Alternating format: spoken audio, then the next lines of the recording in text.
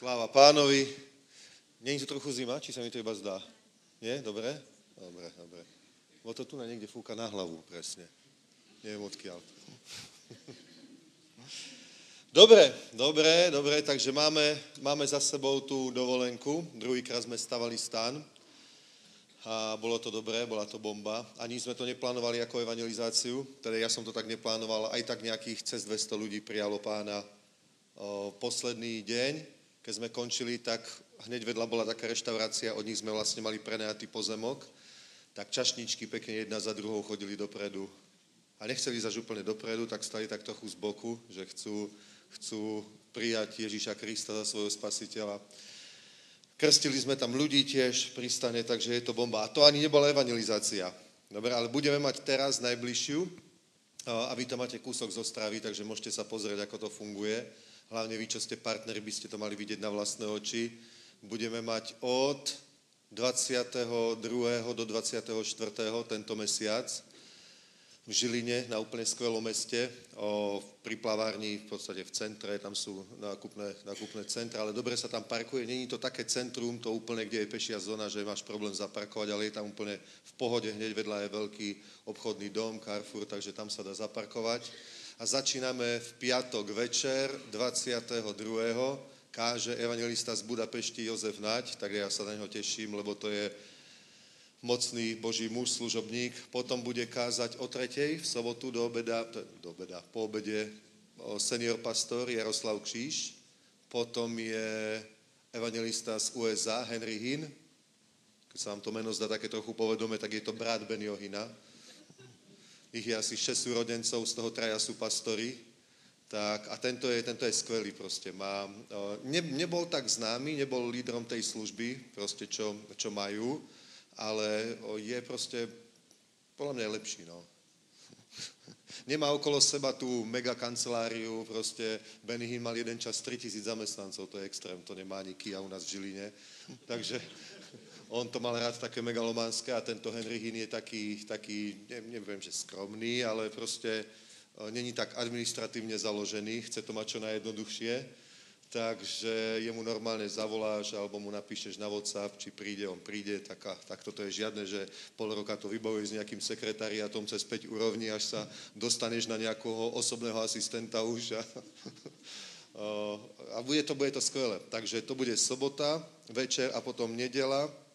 O 3:00 Adrián Šesták, to je pastor z Bratislavy, z Martina a večer zase Jozef Naď. Takže urobte si čas, príďte sa pozrieť, uvidíte stovky spasených ľudí, zázraky a v nedeľu budú krsty. Dobre, večerná služba začína o 6:00, od 6:00 do 7:00 budú chvály a celé to zhromaždenie bude do 10:00 s chválami, s výzvami, so službou. To neznamená, že bude 3 hodiny kázať, ale bude to proste taká služba vo Svetom duchu. Bude tam slovo, ale všelijaké výzvy na uzdravenie, na spasenie, na krst Duchom Svätým a po tej prvej výzve na spasenie hneď budú krsty pre všetkých tých ľudí, čo sa za celý ten čas obrátili. Takže toto je plán a výsledok toho je čo? Výsledok toho je, aby viditeľne rastlo Božie dielo. Dobre, a to znamená, sú zbory. To, čo robíme, je, že najprv sme založili zbory, takže teraz máme zbory. A keď už zbory sú dosť veľké, silné a je potenciál ľudský, finančný, všelijaký, tak sme urobili službu Zasáhnout sviet, kde sú zapojení ľudia zo zborov, vo chválach, vstávajú ten tým, ktorý to stáva, evangelisti, proste šoféri tých rámov, to sú kapitáni, to sú zamestnaní ľudia na plný úväzok a oni ten stan privezú, postavia, odvezú, zbalia, odvezú na iné miesto. A medzi tým prídu dobrovoľníci z cirkvi, aj z iných zborov sa pripájajú, to je skvelé. A tí potom kážu evanjelium po meste celý týždeň a pozývajú ľudí na tú kampaň. A potom je tam zložený tím chvál z rôznych zborov a dokonca už sa hlásia aj z iných cirkví. Takže je to úplne perfektné. A tam, kde je to možné, napríklad v Ostrave budeme 1. septembrový víkend a tu sme pozvali všetky cirkvi k spolupráci, zatiaľ asi dve sa nejako pripojili, tri v Prahe a fakt mi to niekde fúka na hlavu. Teda sa vzaďme, nie? Alebo niečo, neviem odkiaľ. Trošku som na tom evente nachladol, lebo trochu sa zmenilo počasie a my sme mali len kraťasy a trička. No a teda 3 cirkvi ešte budú spolupracovať v Ostrave a v Prahe 5. To je bomba. 5 cirkví. 5 cirkví. Festus, cirkev Oáza, ak ho poznáte. Stašek Bubík, cirkev bez hraníc. Ľuboš Ondráček, kresťanské spoločenstva a potom ešte nejaké. Už som zabudol, ale bude to dobré. Takže stovky, tisíce kresťanov sa zjú, napríklad One Way Fest máme v Prahe, to ešte neviete. Od 5. do 7. 8. máme One Way Fest, to znamená, bude na Letenskej pláni veľký stage, proste mega a kapely a od rána od 10. tam bude program všelijaký pre rodiny, potom tam budú rôzne prednášky na rôzne témy, proste bude tam, ja neviem, také detské mestečko, tie atrakcie rôzne, skákacie hrady, street food tam bude, teda tie všelijaké tie food trucky a tak. A to síce mňa nezaujíma, ale tam na to chodia ľudia. A potom od 6. večer do 8. bude jedno pásmo, teda jeden koncert alebo jedný chváli a jeden kazateľ, evangelizácia a potom od 8. večer do 10. to bude také vyvrcholenie, už bude tma, vieš, to je svetla, všetko to nám vynikne a bude to úplne show, bomba. Minulý rok to bolo skvelé. Slúžil tam Matthäus van der Steen z Holandska a keby ste to videli, ak ste tam neboli, ja som bol hotový. To normálne, všelijaké také skupinky tých mladých ľudí, aj tínedžerov a tak, vieš, čo si prišli robiť srandu a tak, vieš, smiali sa z toho. Za 10 minút už klačali vpredu, proste pred pódium v slzách prijímali Ježiša Krista, úplne naplnení Svätým Duchom, proste Boží dotyk zažili. Ktorí ste tam boli? Že to tak bolo? A teraz to bude ešte väčšie. Takže je to skvelé, veľké veci sa dejú. No a teda, máme evangelizačnú kampaň, teda už rozbehnutú. Tento rok budeme mať ešte teda 3-krát stávame stan, budúci rok už bude 10 kampaní, bude to bomba. Nechceli sme už ani tú dovolenku v Luhačoviciach, ale ten záujem je obrovský, takže dovolenka bude, to viete. No ale teraz pozrite sa. Všetko to robíme prečo? Prečo to všetko robíme? Napríklad investujeme, viete koľko vyjde ten One Way Fest? Minulý rok sme platili vyše 600 000. A z toho sme zaplatili, ja neviem, asi pol na pol pražský zbor a zasahnúci, vlastne aj ostravský zbor prispel. 100 000. No. Nikto iný, žiadne zbory, ani naše milosťacké, nikto na to neprispieval. A prečo to všetko robíme? Dokonca je to zdarma, okrem teda toho jedla, ktorý je v tých food truckoch, to si každý kúpi. Ale všetky tie veci proste sú tam zdarma, nikto nemusí zaplatiť, neviem, 20 korún na 10 minút skákať som hrade, všetko je zdarma. A prečo to robíme? Aby sme ľuďom priniesli evanjelium, lebo Biblia hovorí, zadarmo ste dostali, zadarmo dajte. Ale to znamená, niekto to aj tak musí zaplatiť. Tí ľudia to majú zdarma, ktorí tam prídu, ale niekto musí zaplatiť ten pozemok, ja neviem, tie veci, ktoré nevlastníme, ale musíme ich prenajať. Niekto to musí zaplatiť. Robíme to my. A prečo? Lebo chceme priniesť národu alebo krajine evanjelium proste silným spôsobom, neundergroundovým na úrovni a zároveň silným, pomazaným duchovným spôsobom, aby tam videli zázraky a to je potom proste mocné. To je proste mocné. Jeden náš lekár z brnenského zboru napríklad vydával svedectvo teraz v štvrtok, posledný večer tej dovolenky a bol jedna recepčná sa obrátila a potom už celú kampaň sedela v prednej rade a chválila Pána. Ja som myslel, že to je nejaká stará kresťanka a ona iba prijala Pána. A stále tam niekoho priniesla z toho personálu hotela a potom tam priniesla nejakého z rodiny človeka okolo 20-22 ročný chalan. Ten proste najprv pozeral, čo sa deje, potom som videl, že spieval, skákal, chválil Pána, keď boli chvály. A keď som kázal, tak niektorým ľuďom som dal povedať svedectvo, napríklad ten jeden náš lekár z Brna, Jirka Lupták, on sa modlil za svojho pacienta, mal, neviem, ako sa to povie po slovensky, že vyhřezlou plotenku, tak to povedal, hej? 1,5 cm. A mal obrovské bolesti, a práve mu vlastne dával tú objednávku na operáciu už tomu odborníkovi a tak. A on sa za ňoho modlil, povedal, že vieš čo, ale keď ťa to tak boli, tak ja sa za teba pomodlím, Ježiš uzdravuje a tak. Tak na ňo vložil ruky, modlil sa za ňoho, že necítil nič ani on, ale išiel potom na magnetickú rezonanciu, hej, tam ho posielal. A odtiaľ prišiel za hodinu úplne rozžiarený a nadšený, že mu nič nie je zdravý. Proste pozerali mu to, nič mu tam nenašli, tak hneď sa obrátil a dnes bude asi v zbore v Brne. To je bomba. A keď to počul ten mladý chalan, a A ešte tam bola jedna sestra vpredu, ktorá bola v Brne na tom prvom Jesus evente. V piatok večer bola uzdravená, mala jedného kozu zeleného zákalu, potom druhé zo šedého a v nedeľu v Brne na bohoslúžbe bola uzdravená ucho, proste mala hluché jedno. A ona tam bola a ona proste zvíjala ruku, to som ja. A ten chalan sa na to všetko díval, proste bol hotový. Presne o tom to je evangelizácia mocou Božou ohňom. Takže teším sa na to, že aj v Ostrave máme Jesus event, ale ešte, aby ste aj vy boli motivovaní, príďte sa proste pozrieť na jeden večer alebo na jeden deň, v sobotu alebo v nedeľu si zabehnite do Žilín, však to je 100 kilometrov a pozrite sa na to na vlastné oči, aby ste proste potom s veľkou vierou priviedli tam priateľov, známych a kolegov, pozývali ich tam, lebo to je ten kľúč. To je ten kľúč. Ja proste sa vôbec nespolieham na ten marketing. Dobre, síce sme dali nejaké billboardy, ale ja som povedal, že to nezaplatím za samot sviet a chce cirkev, nech to zaplatí. Ale proste ja verím tomu, že prebieha to prebudenie tak, že ľudia, keď skutočne sa ich dotkne Boh a vidia, že sa niečo deje, potom sú nadšení a na druhé stretnutie už zavolajú známych, priateľov.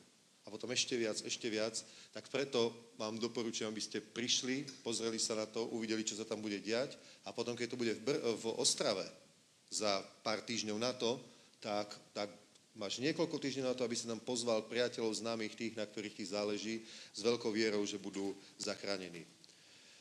Uvidíme. Dobre, takže uvidíme veľké veci. No a výsledok toho má byť čo? Samozrejme, ovocie je, keď sú ľudia v cirkvi. Dobre? Výsledok toho musia byť nové zbory, tam, kde nie sú, a plné zbory tie, ktoré sú.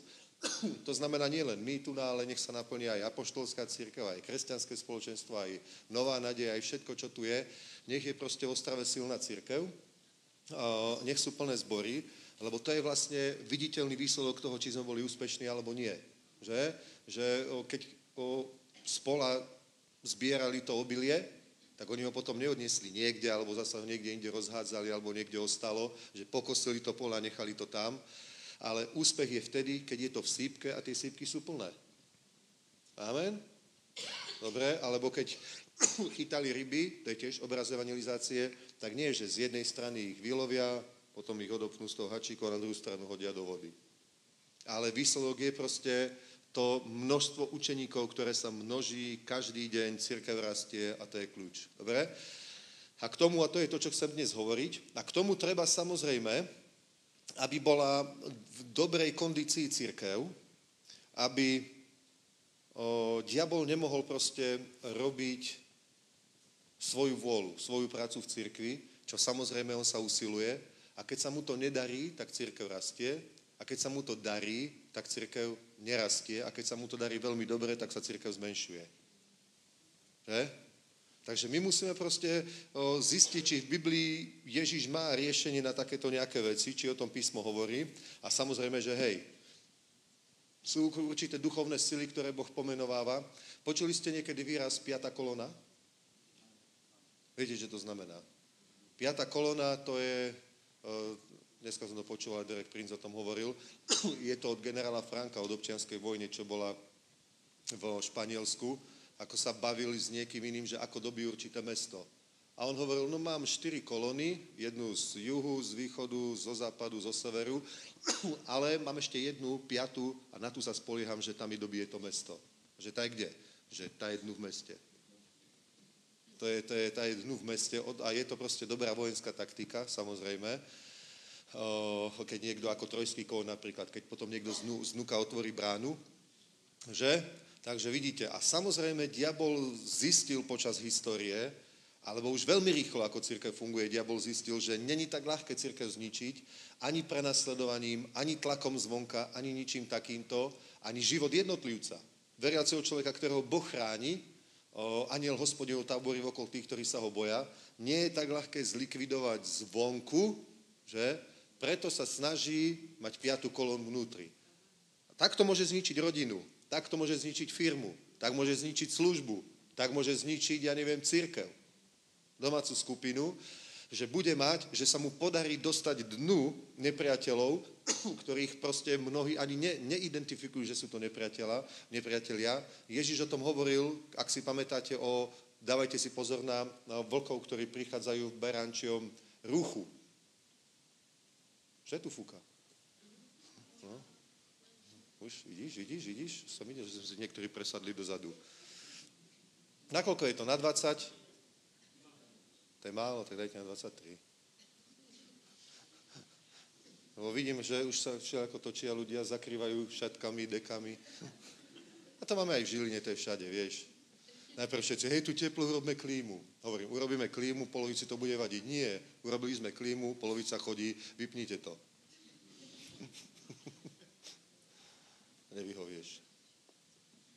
Nevyhovieš, takže hlavne nikto nechodí za mnou. Dobre, takže máme teda takúto 5. kolónu, ktorú sa Satan snaží dať do toho, na čom Bohu záleží. Pozri. Prvá inštitúcia, ktorú založil Boh, rozhodne to bol Boh, je rodina. Lebo spojil muža a ženu, povedal, ploďte sa, množte sa, naplňte zem, podmante si ho, vládnite. Povedal, opustí muž, otca i matku, prilne k svojej žene a ty budú jedným telom. Že to je proste silná vec. A vidíte, aký je teraz tlak obrovský na rodinu, že aj v politikách, hlavne proste západ a niektoré krajiny sa proti tomu už vymedzujú, ako napríklad Maďarsko, tak tí si už dali do ústavy, že rodina je proste zväzok muža a ženy, alebo manželstvo. A je taký politický boj, však to všetci vieme, ale ešte väčšia diabolská finta je, keď urobí niečo vnútri v tej rodine, aby ju zničil. Lebo ten tlak tých konzervatívnych ľudí, kresťanov, iba utvrdí v tom, že toto je niečo, čo musíme chrániť, a potom rôzne bojujú, demonštrujú, snažia sa dostať do politiky, aby, zvrátili tú legislatívu, aby ju zablokovali, aby sa nemohla presadiť, ako napríklad teraz Najvyšší súd USA zrušil právo na potrat, dobre, už to proste v Amerike neexistuje. A toto samozrejme je výsledkom toho boja, že sa kresťania povstali, zmobilizovali a niečo robia. To neznamená, že chceme aj neveriacim diktovať, ako majú žiť. Ale niektoré veci sú proste principiálne, a tak to proste je. A vidíte, je teda diablov záujem zrušiť to, čo Boh stvoril, ustanovil a povedal, že to je dobré. Že takto to má fungovať. A samozrejme jedna vec z toho je aj cirkev. A otvorme si teraz Galackým, 5. kapitolu. Galackým 5. A samozrejme, že diabol pracuje cez niečo, čo Biblia nazýva ako hriech. Že je to určitá činnosť, ktorú ale Boh sám označil, že to je hriech, je to zlé. Nie všetko, čo robí človek, je zlé, ale niektoré ľudské činnosti sú proste v každom prípade zlé. Nemôžu byť dobré ani náhodou. Napríklad, dravosť môže byť dobrá aj zlá. Že? Urputnosť môže byť dobrá aj zlá. Sex môže byť dobrý aj zlý. Že? Takže to neznamená, že samotná tá činnosť sama o sebe je zlá, dobre, ale môže byť proste v určitom prípade zlá, v určitom prípade dobrá. A v tomto nie je také úplne jasné, v tom dal Boh pravidlá, ale potom sú také veci, ktoré nikdy nemôžu byť dobré, za žiadnych okolností. Že? Za žiadnych okolností to nemôže byť dobré. A keď sa pozriete tu na 5. kapitola Galackým, 16. verš, pozrite. Hovorí, říkám však, choďte duchem a žádosti tela nedokonáte, telo žáda proti duchu a duch proti telu, neboť stojí navzájem proti sobě, abyste nečinili to, co byste chtěli. Jste-li vedení duchem, nejste pod zákonem a skutky těla jsou zřejmé, jsou to cizoložstvo, smilstvo, nečistota, bezúznost, modloslužba, čarování. A čarovanie to je tá vec, o ktorej chcem dnes hovoriť, pretože čarovanie je niečo, čo není identifikovateľné tak ľahko a veľakrát, alebo Biblia presne toto čarovanie označuje za 5. kolónu v cirkvi. Aj v rodine. Je to proste nahradiť Božiu vládu a Boží poriadok satanskou vládou a satanským poriadkom. Tak by sme mohli povedať, že to je. Že? Lebo vláda musí byť vždy v každej komunite, vo všetkom, vždy musí byť proste nejaká štruktúra, hierarchia, autorita, niečo takéto. To iba takéto hnutie, anarchia, dobre, to povie, že žiadna autorita není, ale aj to má svojich lídrov. Že? A napríklad rýchlo sa ukázalo, že aj francúzska revolúcia má svojich lídrov, že nie sú všetci občania rovní. Hej? Nakoniec niekto tu moc uchopil a zrazu to tak bolo. Proste aj v ruskej revolúcii, všade to tak bolo, vždycky to tak je. Že nakoniec tí schopní, draví ľudia sa aj tak dostanú na vrch a ukáže sa nakoniec, že aj socialisti, to jedno, či vo Francúzsku, alebo aj tu v Čechách, proste sú bohatí ľudia, ktorí tiež zbohatli počas politickej kariéry a sú niekde úplne inde ako bežní občania. To proste neexistuje, to je utopia. Vždy, pozrite sa, buď je Boží poriadok a potom je každý požehnaný a veci idú dobre a tak to má byť v cirkvi. Alebo je Boží poriadok nahradený diabolským poriadkom a je to ťažko identifikovateľné, ale môžeme vidieť to ovocie, že veci nejdú dobre, nie je rast, ľudia nie sú požehnaní, je úpadok, je stagnácia a tak ďalej. Tak podľa toho môžeme vidieť, že sa podarilo diablovi nasadiť 5. kolónu a Boží poriadok je nahradený diabolským poriadkom a môže to byť aj v cirkvi, môže to byť aj v rodine, môže to byť v akomkoľvek spoločenstve ľudí. Dobre? Takže zapamätajme si čarovanie. To sú dve slova, ktoré v Biblii my máme preložené ako čarovanie a v niektorých lepších prekladoch je jedno ako čarovanie a druhé ako mágia. Dobre? Alebo, pozrite, to mágia je slovo farmakeon a je to čarovanie cez predmety. Dobre, sú to rôzne rituály, patria do toho aj drogy, patria do toho proste aj iné veci. To je slovo farmakeon, ktoré my máme preložené ako mágia správne, ale v niektorých prípadoch je ako čarovanie. A druhé slovo je baskajné a to je v podstate taký, že človek je pod panovaním, ale nie pod Božím, ale je pod útlakom. V skutočnosti satanským, ktorý sa ale realizuje skrze niekoho iného. Ale volá sa to proste baskajné, kedy ten človek proste cíti, že je na ňu nejaký tlak, necíti sa dobre, nie je šťastný, spokojný proste a vôbec nevie, prečo to je. Skrátka, niečo nie je v poriadku. Môže to byť tak, že v rodine to nie je v poriadku a tí účastníci tej rodiny to cítia, ale nevedia proste urobiť tú diagnozu, že prečo to je. Ale cítia proste, že není to proste dobré. Není to pohodička, není to tak, ako to má byť. No, a tak si otvorme knihu Zjavení, pozrite, 2. kapitolu. 2. kapitola a máme tu dva typy tohto baskajné čarovania. A jeden je, pozrite, 2. kapitola 14. verš. Je to v zbore v Pergame.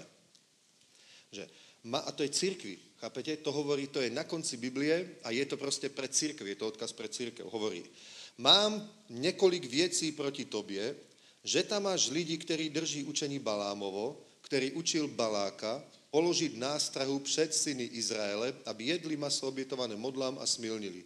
Tak i ty máš niektoré, kteří stejne drží učení Nikolaitu a tak ďalej. Takže, poprvé, máme tu, môžeme povedať, že to je mužský typ čarovania, dobre, a je to učenie Balámovo a to je proste brutálny nátlak. Dobre? Je to proste brutálny nátlak. Je to napríklad despotický manžel v rodine. Je to despotický manžel, ktorý vytvára absolútne nepriateľnú, odpornú, zlú atmosféru v tej rodine, že sú všetci nešťastní, aj deti, aj matka, teda manželka, ale aj on není spokojný. Ale to je jeden typ, je to proste mužský typ, ktorý je proste viditeľne, jednoznačne brutálne presadzovanie svojej vôle, že? Ale proti Božej vôli. Lebo napríklad Boh povedal, že keď Boh stvoril človeka, tak ich stvoril ako mužské a ženské pohlavie, sú si rovní, dobre? A hovorí mužovi proste, aby miloval svoju manželku a žena by sa proste podriadila svoju mužovi, ale nie despotovi, milujúcemu manželovi. To je veľký rozdiel. Chápeš?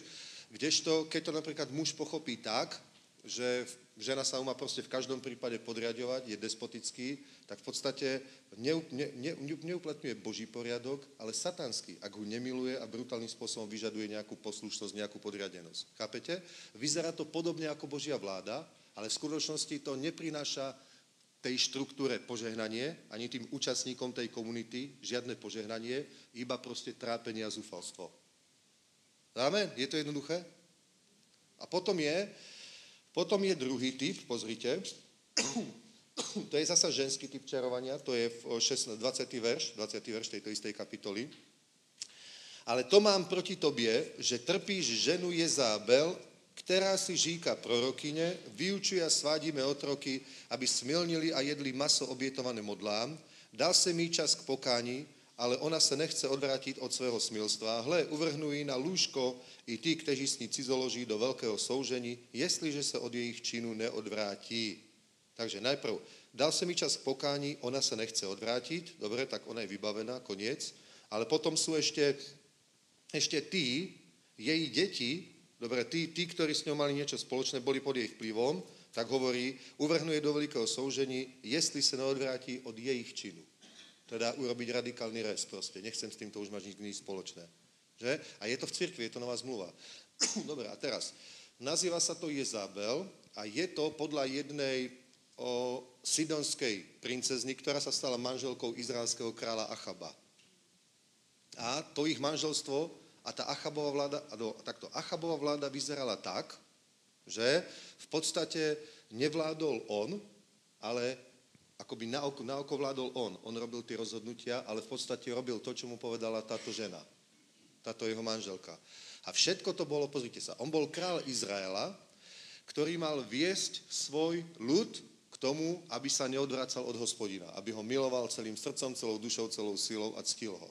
Že? Pretože bol Izraelita, mal Boha Abrahama, Izáka, Jákoba, bol syn Abrahama a mal slúžiť Abrahamovmu, Izákovmu a Jákobovmu Bohu, svojmu Bohu. Preto ho Boh pomazal, preto ho postavil do toho úradu. Chápete? Ale po jeho boku bola táto žena, ktorá v skutočnosti spôsobila, že on a celý Izrael sa odvrátili od Hospodina, uctievali Bála, uctievali proste Aštartu, ja neviem, ona sa postarala o to, že bola ukončená bohoslúžba, dokonca Biblia hovorí, že povraždila Hospodinových prorokov, že nie ona vlastnou rukou, ale takými proste fintami počas tých rokov alebo 10 ročí toho vládnutia úplne zmenila izraelskú spoločnosť, by sa dalo povedať. Že? Pozrite. Cirkev má byť jedno prebudenecké miesto, kde sa hýbe Svätý Duch, kde sa manifestuje Božia moc, kde ľudia sú šťastní, že poznali Pána a s radosťou ho uctievajú a sú požehnaní a požehnaní a požehnaní a požehnaní a ešte viac požehnaní. A všetko, na čo položia ruku, je požehnané. Prosperujú. Bohatnú, lebo odplatou pokory Hospodinovej bázne je bohatstvo, sláva a život. Že? Toto všetko tam je. Všetko to takto má byť. A keď sa tieto veci nedejú, tak to, čo som hovoril asi pred 2 týždňami, že toto je štandard. Toto je štandard. A keď tento štandard nie je, ktorý má byť, tak je niekde nejaký problém. Je niekde nejaký problém, že prečo to nie je a väčšinou sa z cirkvi, ktorá je prebudeneckým miestom, stane proste také zákonické miesto. Veľmi dobre to hovoril Derek Prince, že zákonníctvo je výsledok čarovania v cirkvi. Je to v podstate nenápadné odvrátenie sa od toho, čo je Božie kráľovstvo, lebo to je pokoj, radosť a spravodlivosť v Duchu Svetom. A miesto toho sa nenápadným spôsobom nevidno to navonok, vidno to len podľa ovocia a podľa tej atmosféry. Zmení sa tá podstata, budova ostane rovnaká, hudba ostane rovnaká, kázaň ostane rovnaká, ale výsledok a tá atmosféra je úplne iná. Nie je požehnanie, nie je život, nie je radosť, nie je prosperita, je zákonníctvo a ľudia sú strápení. A to je práve výsledok toho, ako táto Jezabel zmenila izraelskú spoločnosť počas tej vlády svojho manžela Achaba, nakoniec skončila zle, lebo Boh už sa na to nemohol dívať, tak ho odstránil. Povolal jedného proroka, Jehua, dokonca Eliášovi prikázal, že pomážeš miesto seba Elizea, vy to máte Elišu, za proroka, Jehua za kráľa nad Izraelom a Hazaela za kráľa nad Sýriou. Amen. Dobre, to mu povedal. A tento Jehu, ten bol povolaný a vyvolený od Boha, aby zabil práve túto Jezabel, aby ju úplne odstránil a celý jej vplyv, aký mal na Izrael a všetok smrad, ktorý tam po nej ostal, aby vyvetral. Aby prišla absolútna obnova. Amen. Takže to znamená, že s týmto sa musíš popasovať silou. Silou Svätého Ducha, mocou Božou a pomazaním. Amen. Dobre, pretože tvoj život má byť skvelý život. Ty máš prežiť požehnaný život na tejto zemi a potom si ty dní, ako Jákob, odísť k Pánovi. Amen. To je Boží plán.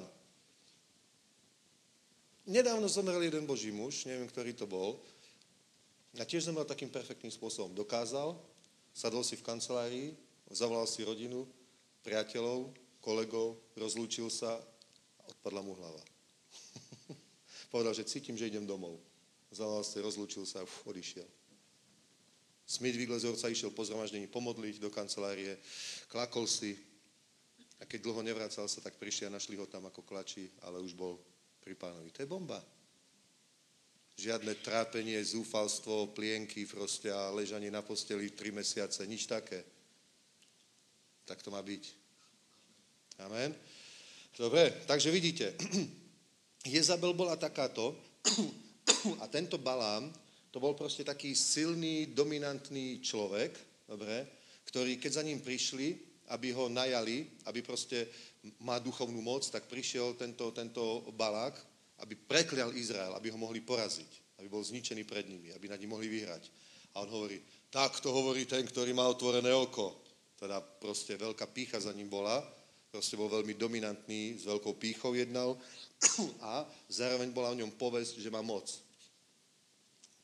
Že má moc. Dobre? Takže toto sú vždycky za všelijakými kultami, to je takto. Proste nejaký dominantný človek, ktorý má obrovskú moc a jediný, kto prosperuje, je on a všetci ostatní sú úplní zúfalci. Takže takto to byť nemá. A práve toto robí diabol a chápete, že táto zmena nenastane hneď. Toto sa nestane hneď. Toto my musíme proste pozorovať a práve zrelí veriaci kresťania, proste starší, presbyteri, služobníci, proste pastori, ale aj zrelí ľudia, aj ženy, aj muži, mali by byť proste ako pastierské psy a cítiť, že sa tam niečo takéto blíži a úplne to nepustiť proste. Nepustiť takéto sily do zboru, lebo ho to zničí. A ja to hovorím preto, že my robíme teraz veľké kampane a veríme, že tisíce ľudí proste prídu k Pánovi. Že zbory proste budú oveľa väčšie, ako sú teraz, budú veľké, že? A nesmieme byť naivní a nesmieme si myslieť, že diablovi to nevadí a nechá to tak. Že? Ale musíš proste dávať veľký pozor. Za prvé, nesmieš dovoliť, aby ty si sa dostal po tento vplyv čarovania. Nesmieš sa nechať dostať po ten vplyv. A za druhé, ešte horšie je, nesmieš byť aktérom toho. Nesmieš dať priestor diablovi, aby ťa mohol použiť, tak ako mu dal Judáš priestor svojim lakomstvom a nechal sa použiť satanom na to, aby sa síce stala Božia vôľa, že Ježiš mal byť ukrižovaný, mal byť zajatý. Ježiš to aj povedal, syn človeka ide tak, ako mu bolo dané, ale beda tomu, skrze ktorého je zrádzaný. Vieš? Ja by som proste nechcel dať svoj život k dispozícii diablovi, aby ma ho použiť vo vnútri cirkvi na to, aby jeden jediný človek prišiel k nejakej újme. Lebo hovorí Biblia, že kto by nejako poškodil jedného z mojich maličkých, lepšie by mu bolo, keby si oslí žernou priviazal na krk a hodil sa do mora v deň súdu. Že lepšie by mu bolo v deň súdu, ako keby si ho zaviazal oslí žernou na krk a hodil sa do mora. Vážne. Že Boh to proste takto nenechá. Každá škoda, ktorá sa stane v cirkvi, čo má byť úplne bezpečné miesto, ochranné, že je niekto úplne poškodený nejakým spôsobom, proste utlačený, zmanipulovaný, alebo odpadne od Boha, sklamaný alebo niečo, pretože niekto mu niečo narozprával, proste niekto ho zatiahol do nejakých klebiet, niekto ho zatiahol do nejakých frakcií, do nejakého skupinkovania, niekto ho postavil do opozície voči, ja neviem, niečomu, nejakým plánom, nejakej stratégii, proste niečomu. Tak to je proste zlé. Preto, čo máme robiť proste? Dobre? Máme bdieť sami nad sebou. A za druhé, keď prišiel Boh, potom ako Kain zabil Abela a pýtal sa ho, kde je tvoj brat? Pamätáte si? On hovorí, čo som ja pastier svojho brata? Áno. Preto Biblia hovorí, že hľaďte, ten, kto stojí, nech hľadí, aby nepadol. To znamená, dávaj pozor na seba. Ten, kto stojí, dávaj pozor, aby si nepadol. Dobre? Ale potom je napísané, napomínajte sa, a to tým viac, čím viac vidíte, že sa približuje ten deň. Že? Takže napomínanie, ale nie je takéto nejaké zákonické, odporné, hnusné napomínanie, ale dobré, láskou motivované a dobroprajnosťou motivované napomínanie. Že proste niečo nie je v pohode, si akýsi kyslý, nejaký si čudný proste. Čo je, nejak zaostávaš, čo je s tebou? Nie? Ako v nejakom týme si predstav proste, teraz ide celá tá futbalový, nie len 11, ale všetci a proste, čo sú navyše, idú behať a jeden tam úplne nejak zaostáva, tak tréner proste ho počká a povie, čo je s tebou proste, si v poriadku, nie si chorý, Nepotrebuješ nejakú pomoc, čo je s tebou? Že? A venuje mu zvláštnu pozornosť. Takto to musí prebiehať v cirkvi. Amen? Ja ani nechcem hovoriť o rodinách, lebo samozrejme, že áno, je to odporné, keď je despotický manžel. To je katastrofa, s tým sa nedá žiť. Ale nie je tak na prvý pohľad odporné, ale rovnako deštruktívne je, keď je proste Jezabel manželka. Proste to je rovnako zlé. Ona proste nebude despotická, ale ju furt proste, keď sa deje niečo, s čím ona nesúhlasí, tak furt ho bolí hlava, furt nemá náladu proste a furt niečo nie je v poriadku. Furt chodí po špičkách, aby sa neurazila. Furt proste, s tým sa nedá žiť. Normálne. Dobre, lebo muž môže byť despotický, keď s niečím nesúhlasí žena, tak zakričí proste a takto to bude hotovo. Že? Donúti ho, lebo je silnejší. A žena ho nevie takto donútiť, tak začne proste inakšími fintami. Začne iné zbrane používať proti mužovi. Hej? Tak ty by si chcel toto, no? To si sa mal inak chovať. Musíš poslúchať. Ale jasné proste, v tomto proste, áno, niekedy proste sa ženské zbrane dajú používať aj legálne, to je v poriadku, aj my to niekedy poradíme, hej, v rodinných problémoch proste, to je jasné.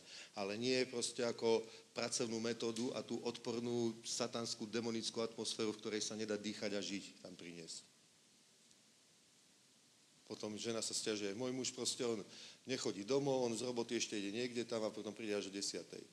Tak niekedy je to zlé, ale niekedy je to úplne pochopiteľné. Ja by som prišiel až o 11. Keď už budeš spať. Je to tak? Dobre. Takže v cirkvi musí byť pohyb Svätého Ducha, manifestovaná Božia moc, radosť Pánova a požehnanie, ktoré rastie a rastie a rastie. Dobre? Amen.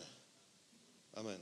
Ale ja si pamätám, v zbore, alebo to ani nebol zbor, skupinka, kde som začal chodiť, keď som sa obrátil, tak najprv to bolo úplne perfektné. To bolo úplne skvelé. Ja som si myslel, že som v nebi normálne. My prišli ľudia, že to sú proste anjeli. Že kde sa zobrali takí skvelí ľudia. Som bol úplne nadšený. Ale možno behom roka, možno to nebol ani rok, tak sa to zmenilo, že som tam normálne chodil s utrpením. Fakt. Miesto toho, že s radosťou a tešil som sa, potom som tam išiel preto, lebo som nechcel ísť do pekla. Tak som vedel, že tam ísť musím, tak som tam išiel proste, ale... A keď som išiel odtiaľ, tak to som išiel úplne rozbitý normálne. Som musel 2 dní dávať dohromady. No? Presne to. A teraz to už proste máš na to čuch, na toho ducha Jezabel, o ktorom hovorí, že je Jezabel. U jedného brata, on bol celkom taký horlivec a mal skvelú manželku. Pozvali sme na návštevu, dlho nás volali na návštevu, boli z iného mesta. Raz sme boli na návšteve a keď sme za hodinu odtiaľ odchádzali, už sme povedali, že už musíme ísť, že máme ešte nejaký program, tak sme s Jankou proste, keď nás už nepočuli, keď sme nasadli do auta, tak obidva hovoríme, to bolo čo? Normálne to bolo, ja som sedel v kresle a mal som pocit, ako by ma niekto proste nejakou doskou buchal po hlave, až ma zarazil do toho kresla úplne normálne bez života. Tak zombie som odtiaľ išiel. A v jednom kuse a nič. Neviem ani o čom to bolo, ani tak, ale úplne som prišiel, ako keby si, ja neviem, drel niekde na stavbe, si niekomu pomáhal pol dňa. Vieš, úplne unavený, proste neviem, či som aj svalovicu nemal. Fakt. Úplne rozbitý. To je presne ono. Že to z teba normálne vysaje život. Vieš? Proste, keď sa máme baviť, tak sa bavíme normálne. Nie podprahovo zákulisne dosiahnuť svoje. Fakt. Vieš, niekto, napríklad, my keď sa už nemáme na to takú trpezlivosť, ale často sa mi stane, aj teraz na tej Luhačoviciach, keď som sa s niekým rozprával, dobre, tak niečo rozpráva, ja viem, že to vôbec nie je to, o čom chce hovoriť, že? Tak mu hovorím, omačky preskoč, nemám toľko času, povedz rovno, čo chceš. Lebo to je, no, v zbore je to úžasné, to je skvelé, a toto sa mi páči, jasné, bla, bla, bla, bla, bla, dobre. A teraz povedz, čo si chcel povedať. Je to tak. Je to tak. Niekto príde na návštevu a začne ti rozprávať, ako sme sa dlho nevideli, je to perfektné, tak sa teším, to je úplne pohoda, bomba, vy ste taká skvelá rodina, dobre, rovno povedz, koľko ti mám požičať. Nemáme čas, proste povedz to rovno. No nie, ako prečo si myslíš, že toto, že mi ide o to, prečo myslíš, a nejde ti o to, no tak akože hej, ale... Je to tak, nie? Alebo sa ti chce na niečo posťažovať, ale najprv povie, ale pastor je skvelý, to je perfektný, hej, veď všetko je to dobré, v zbore je to úplne v pohode, všetko je to v poriadku, ale potom už vidie tá podstata toho. Ale.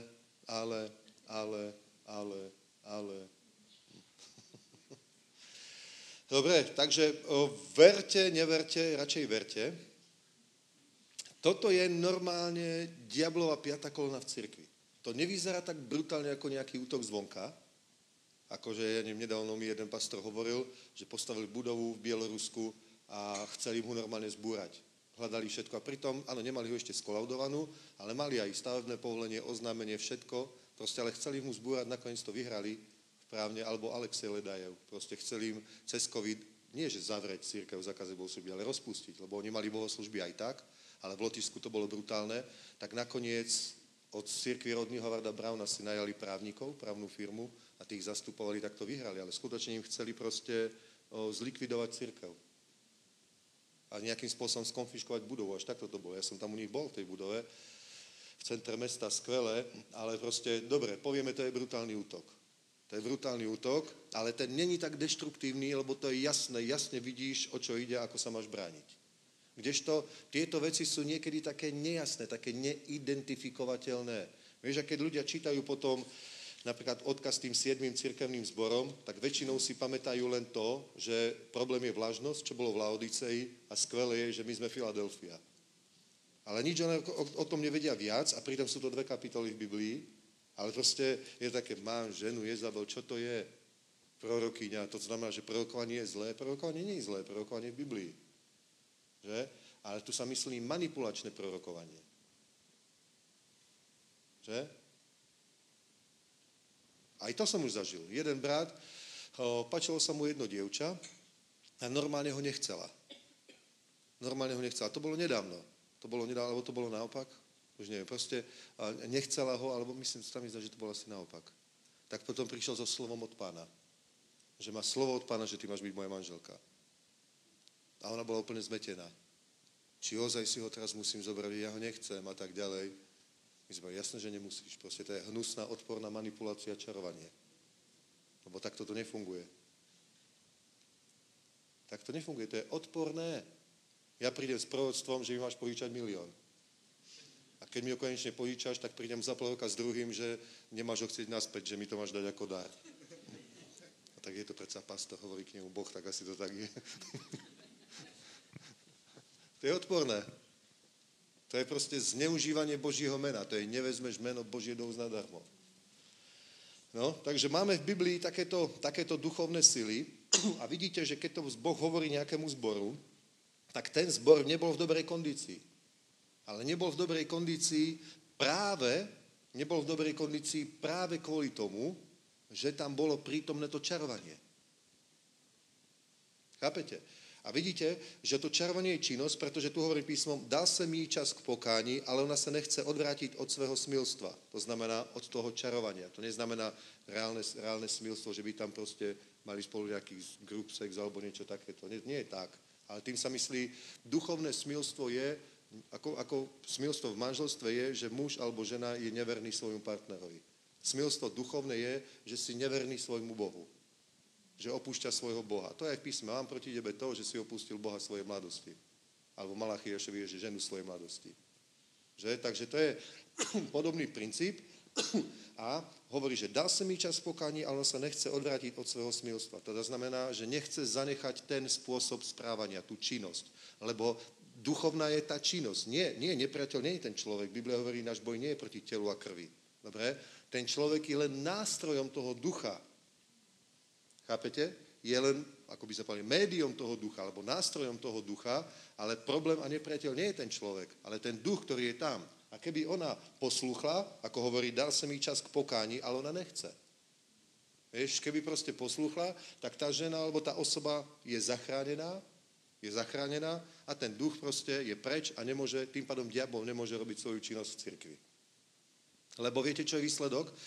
Výsledok je, pozrite sa, keď sa napríklad do cirkvi dostanú takéto sily, potom sa stane jedna vec, že síce sa veľa ľudí obráti na evangelizácii, síce prídu, navštívia ten zbor, ale neostanú tam, lebo sa tam necítia dobre.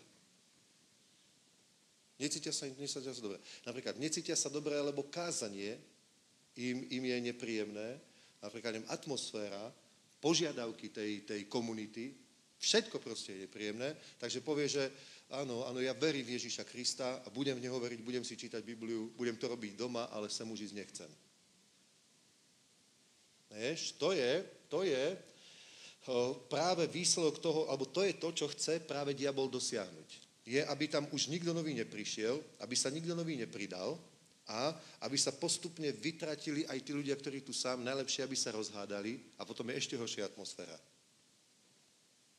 Vieš, proste nejaký zbor, kde dobre vieš, že ten nemá rád toho, ten je naštvatý na toho, ten je naštvatý na toho, ten zle hovorí o tom, ten zle hovorí o tom, tá zle hovorí o tej.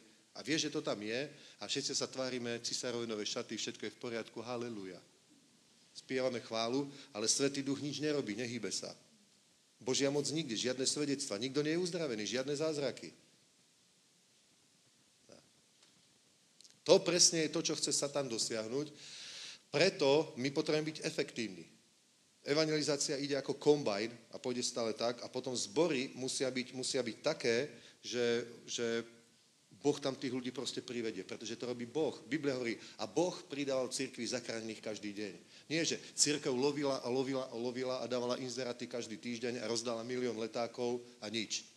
Nie je takto. Biblia hovorí, Boh pridáva cirkvi zachránených na každý deň. Našou úlohou je, ako spravovať cirkev Božiu zrelým ľuďom, hlavne služobníkom, pastori, diakoni, presbyteri, starší zboru samozrejme, kazatelia, ale aj ľudia, ktorí nie sú v nejakej funkcii, ale sú zrelí, sú súčasťou cirkvi. Našou úlohou je spravovať cirkev Božiu a to, čo musíme spravovať, je tento poklad a to je tá atmosféra, to je to prebudenie. Preto musíme napomenúť ľudí, keď vieme, že majú konflikt, tak ich musíme viesť k tomu zmierte sa, sú to hlúposti, sú to banálne veci. Ak je niečo, čo treba napraviť, tak to napravte. Ak sú to len imaginárne veci, reči, proste pocity, tak to ste dospelí, proste zrušte to, skončite s tým, podajte si ruku, ideme ďalej. Amen. Je tak, ako záhradník musí plieť tú záhradu, aby bola čistá, vlastne úlohou nás je plieť tú záhradu, aby to, čo tam chce zasadiť Satan, každé sadenie, ktoré nesadil Hospodin, bude vytrhnuté. On chce do ľudí nasadiť tú horkosť, závisť. Chápete, proste komplex. Akože som zranený. Proste niečo také, menejcenosť, odmietnutie, nevšímajú si ma. Nepozdravil ma brat. A možno si nevšimol, že si ho zdravil ty. Možno mal mysel niekde inde, možno má nejakú starosť, tak je úplne vo svojich myšlienkach. Sice možno, že si myslel, že ťa vníma, ale on sa iba díval tým smerom a on ťa ani nevidel. To je možné. A ty si proste domyslíš niečo z toho a potom sú takéto veci a my musíme dávať pozor, aby z tohto nevyrastli tie korene horkosti, o ktorých hovorí písmo, ktoré by potom pošpinili mnohých. Lebo keď sa raz pokazí atmosféra v cirkvi, to sa stane veľmi rýchlo, potom je obrovský problém, aby sa to znova napravilo. Preto na to musíme dávať pozor. Kto súhlasí, povedzte amen. Amen, dobre. Takže musíme na to dávať pozor. A za prvé, aby my sme pod týmto vplyvom neboli a za druhé, aby my sme neboli tí, ktorí sú aktérmi toho. To je ešte horšie. A teraz pozrite, prečítame Galackým ešte 3. kapitolu. Musím povedať, kedy som začal, lebo sme neboli na chválach, takže by som si nemyslel, že každým krátko, lebo som krátko v cirkvi. Galackým 3, pozrite. Toto vidieť asi úplne najlepšie. Prvý verš. O nerozumní Galaťané, kdo vás očaroval? Vás, ktorým byl před očima vykreslený Ježíš Kristus ukřižovaný, to jediné se chci od vás dovědět, přijali jste ducha na základě skutku zákona nebo na základě slyšení víry. To jste tak nerozumní, začali jste duchem a nyní dokončujete tělem. To jste vytrpěli nadarmo tolik. Ne? Takže hovorí, nerozumný Galatiane, kto vás očaroval? Vám, ktorým byl ukřižovaný Ježíš vykreslen pred očami, nie že vykreslený, ale že mali zjavenie o ňom. Vidíte to? Hovorí, kto vás tak očaroval? To znamená, prečo Pavol písal tento dopis do Galackého zboru? Pretože to bol zbor, ktorý založil a ten zbor bol nádherný, skvelý, prebudenecký zbor plný ohňa Svätého Ducha. A to je bomba. To je bomba. Lenže niečo sa tam stalo a zrazu už tam nebol ten život, nebol tam ten rást, nehýbal sa tam Svätý Duch, nediali sa tam divy. A oni sa mohli modliť, prečo, Pane, navráť to, znova nech príde Svätý Duch, znova nech sa dejú zázraky. Určite tam boli horliví ľudia, ktorí sa modlili. Určite tam boli ľudia, ktorí povedali, nie je to správne. Ale určite tam boli aj ľudia, ktorí vytvorili teológiu, že zázraky boli kedysi, teraz to už není. Chápete? A výsledok toho, kto bol za tým, že to takto dopadlo, kto vás tak očaroval. To boli konkrétni ľudia, ktorí tam prišli a priniesli také učenie, že treba zachovať Mojžišov zákon a obrezovať sa, inak nebudete spasení. A celé toto bolo čarovanie. Takže výsledok čarovania je koniec prebudenia a zákonníctvo. Koniec rastu a stagnácia alebo úpadok. Amen. Takže keď je stagnácia, niekde musí byť čarovanie. Keď je úpadok, 100% je tam čarovanie. Bálam alebo Jezabel, inak to nejde. 100%, není vôbec čo špekulovať. No tak hej, no áno, táto sestra mi hovorila také veci, ale ona je taká milá, ona sa tak usmieva, ona je taká dobrá, ona je taká skvelá. Jezabel znamená čistá panna. Taká tá laňka. Keby táto 130 kg sestra bola Jezabel, to hej. Ale táto 50 kg, kde ona môže byť Jezabel? Ona ani hlas nezdvihne, ona furt sa iba takto usmieva a hovorí, halleluja, to je tak úžasné, Pane, tak dobrý, ja vás tak milujem. Ona to nemôže byť ona, neexistuje. A nakoniec zistí, že všetci robia to, čo chce ona. No? Že každý sa jej bojí nejak zdorovať, nejak sa postaviť, aby ho nezranil, aby sa zlomila. Aby sa neurazila, neodpadla. Aby neodišla z cirkvi, aby neprestala chodiť. Tak musíme všetci chodiť po špičkách. A potom sa všetko točí okolo jedného človeka, ktorý keď príde, tak všetko sa zmení. Vidíš to? Cirkev musí byť normálny. Musí byť mužný aj ženy. Nie, že si neoholia nohy alebo tak, ale mužný ako normálny, priamy, normálny, nekomplikovaný. A teraz také útle ženy sa nebojte, že vy ste Jezabel, nie, preto hovorím. To vôbec to není, to je, teraz sa každý muž nemusí báť, že on je Balám a žena, že je Jezabel.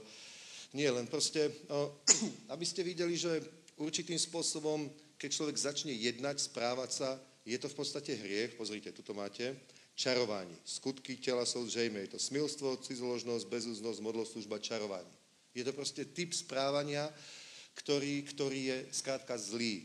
Je to čarovanie. Čarovanie je zlý spôsob správania. Je to hriešný spôsob správania a diabol sa hýbe v atmosfére hriechov, v prostredí hriechov. Amen? Je to zlý spôsob správania. Je to správanie. Je to na niekoho natlačiť svoju vôľu. Ja tiež chcem, aby sa mnohí zapojili do služieb, ale sami dobre viete, že som v živote nikomu svoju vôľu nenatlačal. Ja hovorím víziu a verím, že sa k nej pridá veľa ľudí. Aj sa pridáva. Ale nikto nemusí byť nútený a cítiť sa pod tlakom. To ani nechcem. Nie, všetkých teraz donútime. Všetci budete partnermi, či sa vám to páči alebo nie. Všetci budete partnermi zasáhnuť sviet. A kto nebude, tak takú atmosféru vytvoríme v cirkvi, že sa bude cítiť, že je už skôr exkomunikovaný. To by bolo čarovanie. To by bolo čarovanie a ja túto metódu nepoužijem, ani keby mi chýbali peniaze. Chápete? Proste nepoužijem túto metódu, nepoužijem tento typ správania, pretože je to čarovanie, pretože je to hriech. Amen. Ja mám vieru a pomazanie. To je to, čo potrebujeme. Aj ty, napríklad, chceš niečomu donútiť muža, tak použij na to, čo chceš, ale nie je čarovanie. Fakt. Použij na to, čo chceš, chvál ho, Povedz mu, ty si chlap teda, ty si, to som si zobrala chlapa, to je ono. On potom spraví, čo chceš. Ale nepovedz to, že s ním nebudeš spať, dokým neurobí to, čo chceš. Chápete? Proste nepoužij čarovanie. Amen. Amen. Radšej proste dojdete k nejakému konsenzu. Budete stavať dom proste. Taká manželka povie, tu chce mať kúpeľňu. A muž povie, ja ho chcem mať tu na. Tak teraz obrovský problém rodiny. Ne? Obrovský rodinný problém. Tak nakoniec proste, ja neviem, prestane jesť, bude plakať, zavre sa v izbe, bude sa hádzať o zem, bude všetko. On povie, dobre, tak bude tam.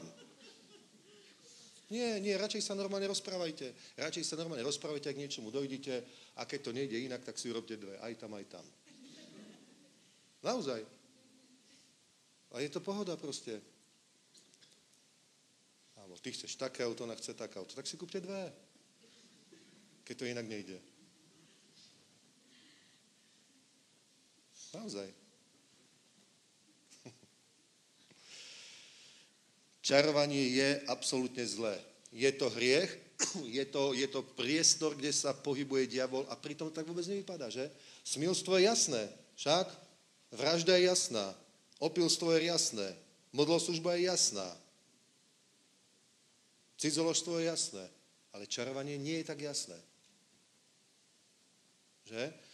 Čarovanie nie je taká jasná vec a to není proste to, že tvoja manželka má doma kryštálovú gulu proste a vypchá tú vranu na pleci proste a niečo robí, keď si není doma. To je magia, to je iné. Magia je proste tieto predmety a tak ďalej, tarotové karty alebo niečo, to je jasné. To je ľahko identifikovateľné, akurát, že v gréčtine sú to dva výrazy. Jeden je proste mágia v zmysle okultných predmetov alebo mágia v zmysle okultizmu. To je celkom jasné. Že? Ale toto je proste bez okultizmu, ale je to utlačanie, panovanie, presadenie svojej vôle týmto spôsobom, takýmto manipulačným, to sa volá čarovanie. V mužskom prípade je to silou, v ženskom prípade je to nejakou takouto manipuláciou. A nebojte sa, to není to, že keď mi urobíš na záhrade to, ja ti potom uvorím taký obed, proste, že budeš z toho hotový. To je v pohode, to je motivácia. To je iné. To sa nebojte, to je motivácia, ale keď človek robí niečo, čo je za hranou, on to cíti. On to cíti, že vošiel na diablové územie. On to cíti, ale aj tak to urobí. A keď to urobí znova a znova a znova a znova a znova, nakoniec to už ani necíti. To sa volá vypalené svedomie, to je tiež v Biblii. Preto to potom nevidia tí ľudia. Lebo keď sa v tomto pohybuje dlho a robí to dlho, tak potom ho už neusvedčuje Svätý Duch, alebo inak povedané, potom už nevníma to usvedčovanie Svätého Ducha. Ako keď máš vypalenú žiarovku. Ona tam je, akorát, že nesvieti. A to je to, čo hovorí písmo, že niektorí majú vypalené svedomie. To je list Judov.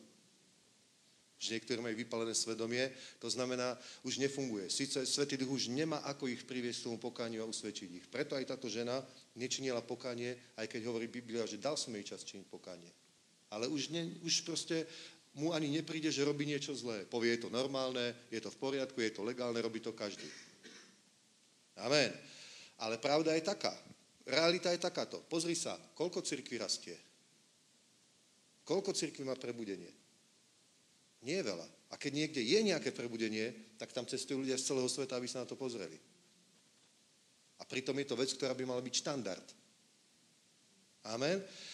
Mal by byť štandard, že zbory rastú, zbory sú dobré. Vieš, kedysi si ľudia mysleli, že keď, áno, hit Ďulekezete v Maďarsku majú prebudenie a keď my si dáme značku, že sme hit Ďulekezete a budeme chodiť do Maďarska, tak aj my budeme mať prebudenie. Ale to tým vôbec nie je.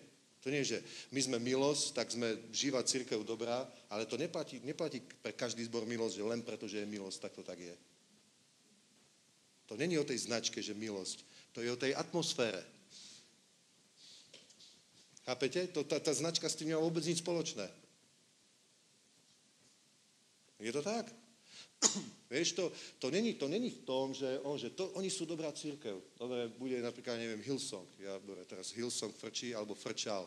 Teraz už moc nefrčí, ale proste, alebo nejaké hnutie, dobre? To je perfektná cirkev. Tak pôjdeme tam na konferenciu, dohodneme sa s nimi, budeme sa volať ako oni a bude to úplne perfektné. To nie je v tom. To nie je v tom. To je v tom, že je tam taká atmosféra, pretože ľudia robia veci správne. Pastor robí veci správne, starší robia veci správne, ich manželky robia veci správne, ľudia robia veci správne, chovajú sa k sebe správne, správne uctievajú Pána a preto sú v tom štandarde, v tej norme a preto veci fungujú. Amen. Ak nefungujú, to není tým, proste my môžeme mať miliónkrát peknú budovu. Aj keby sme do nej vrazili, ja neviem, 100 miliónov a urobili ho, že by proste Ostrava žasla, akú budovu oni spravili. Ani v tom není ten rast. Aj keby sme mali perfektné chvály, chceme mať dobré chvály, pracujeme na tom, ale ani v tom to není. Niekto povie, že v Prahe tam sú perfektné chvály, ale to není tým proste, to je tým, že veci sú správne. Aj včera, koľko bolo v zbore zas ľudí, ani sme ich nepoznali. Je tak? Alebo aj v stane. Veď tam bolo 250 ľudí a pritom prihlásených bolo iba 184 dospelí. Ja neviem, kde sa tí ľudia zobrali. Ja som ich aj nepoznal, ale vyzerali ako kresťania všetci. Fakt. To je preto, že my robíme správne to, čo máme robiť správne, a tým vytvoríme priestor, že sa môže hýbať Svätý Duch, že mu nebránime. Preto Biblia hovorí, že nezarmucujte Svätého Ducha. My nemusíme prehovárať Svätého Ducha, aby niečo robil. My mu to iba nekazme. My nemusíme presviečať Boha, aby nás žehnal. My mu iba nebráňme nás žehnať. Ty nemusíš bojovať za každých 1000 korún, ktoré ti pridajú k platu. Ty proste iba nebráň Bohu, aby ťa mohol požehnať. Rob veci správne a Biblia hovorí, príde na teba toľko požehnania, že ho ani nepobereš. Naozaj. Ja vám poviem pravdu, keď nám provokovali 3-krát minulý rok o lietadle, sme sa s Jankou o tom bavili, ani sme to nebrali do vedomia, že to je taká utopia a minulý týždeň sme už jednali o lietadle. Nie, že ho ideme zajtra kupovať, ale už robíme plán. Proste to musí byť nejaký biznis plán, s tým musíme robiť nejaký biznis, s tým, že budeme mať, ja neviem, rezervované na 4 lety za mesiac my. A my do toho investujeme napríklad, neviem, nejakú časť. Tu sa to proste rysuje, ale je to reálne, vôbec nie je problém. Máme pilota, ktorý sa o to postará, má licenciu v Amerike, prihlási ho v Amerike, kúpi sa v Amerike. Plná bomba. Taká pekná 8-miestna cestná. Fakt. Je to možné proste. A predtým mi ťa to aj nenapadlo. By si proste že nemal vieru ani na, že si kúpiš ani Octaviu novú. Ale to je proste Boh, keď vylieva požehnanie, tak vylieva požehnanie. Až prehojne hovorí písmo. Len mu nesmieš zabrániť. Včera, keď sme išli z Prahy, v piatok sme išli z Luhačovic do Prahy, včera z Prahy do Rajca, dneska ráno do Ostravy, teraz ideme do Brna, potom zase tam a hovorím, proste už ma to normálne nebaví. Keby boli prázdne tie diaľnice v pohode, ale že ti tam každú chvíľu nejaký milý človek vybehne proste, keď ty ideš 200, on tam ide 118 a keď ideš okolo neho, tak ešte hovorí, no nič, pohoda, bossa. A tak každý má právo na tú diaľnicu. Ja to chápem. Ale to len to, že si proste z toho unavený, že furt cestuješ a toto. A Janka hovorí, vieš čo, fakt lietalo som si myslel, že na čo nám to bude, ale teraz Imrich sa volá ten náš pilot, keď hovorí, že nás zo Žilín do Prahy zavezie za 45 minút, tak to bola bomba. Pohoda. A potom tu budeme častejšie. Dobre, takže požehnanie je, povedz, požehnanie je normálne. Prosperita je normálna. Rast je normálny. Zázraky sú štandard. Prebudenie je štandard. Boží pohyb je štandard. Amen. Takto to musíme vidieť.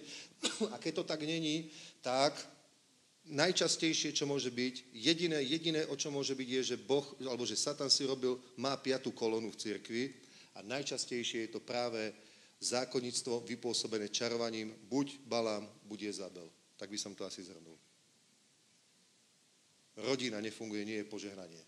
Zasa, Satan tam má 5. kolónu, bude tam Balám alebo Jezabel. Alebo obidvaja. Potom je to bitva na Bielej hore.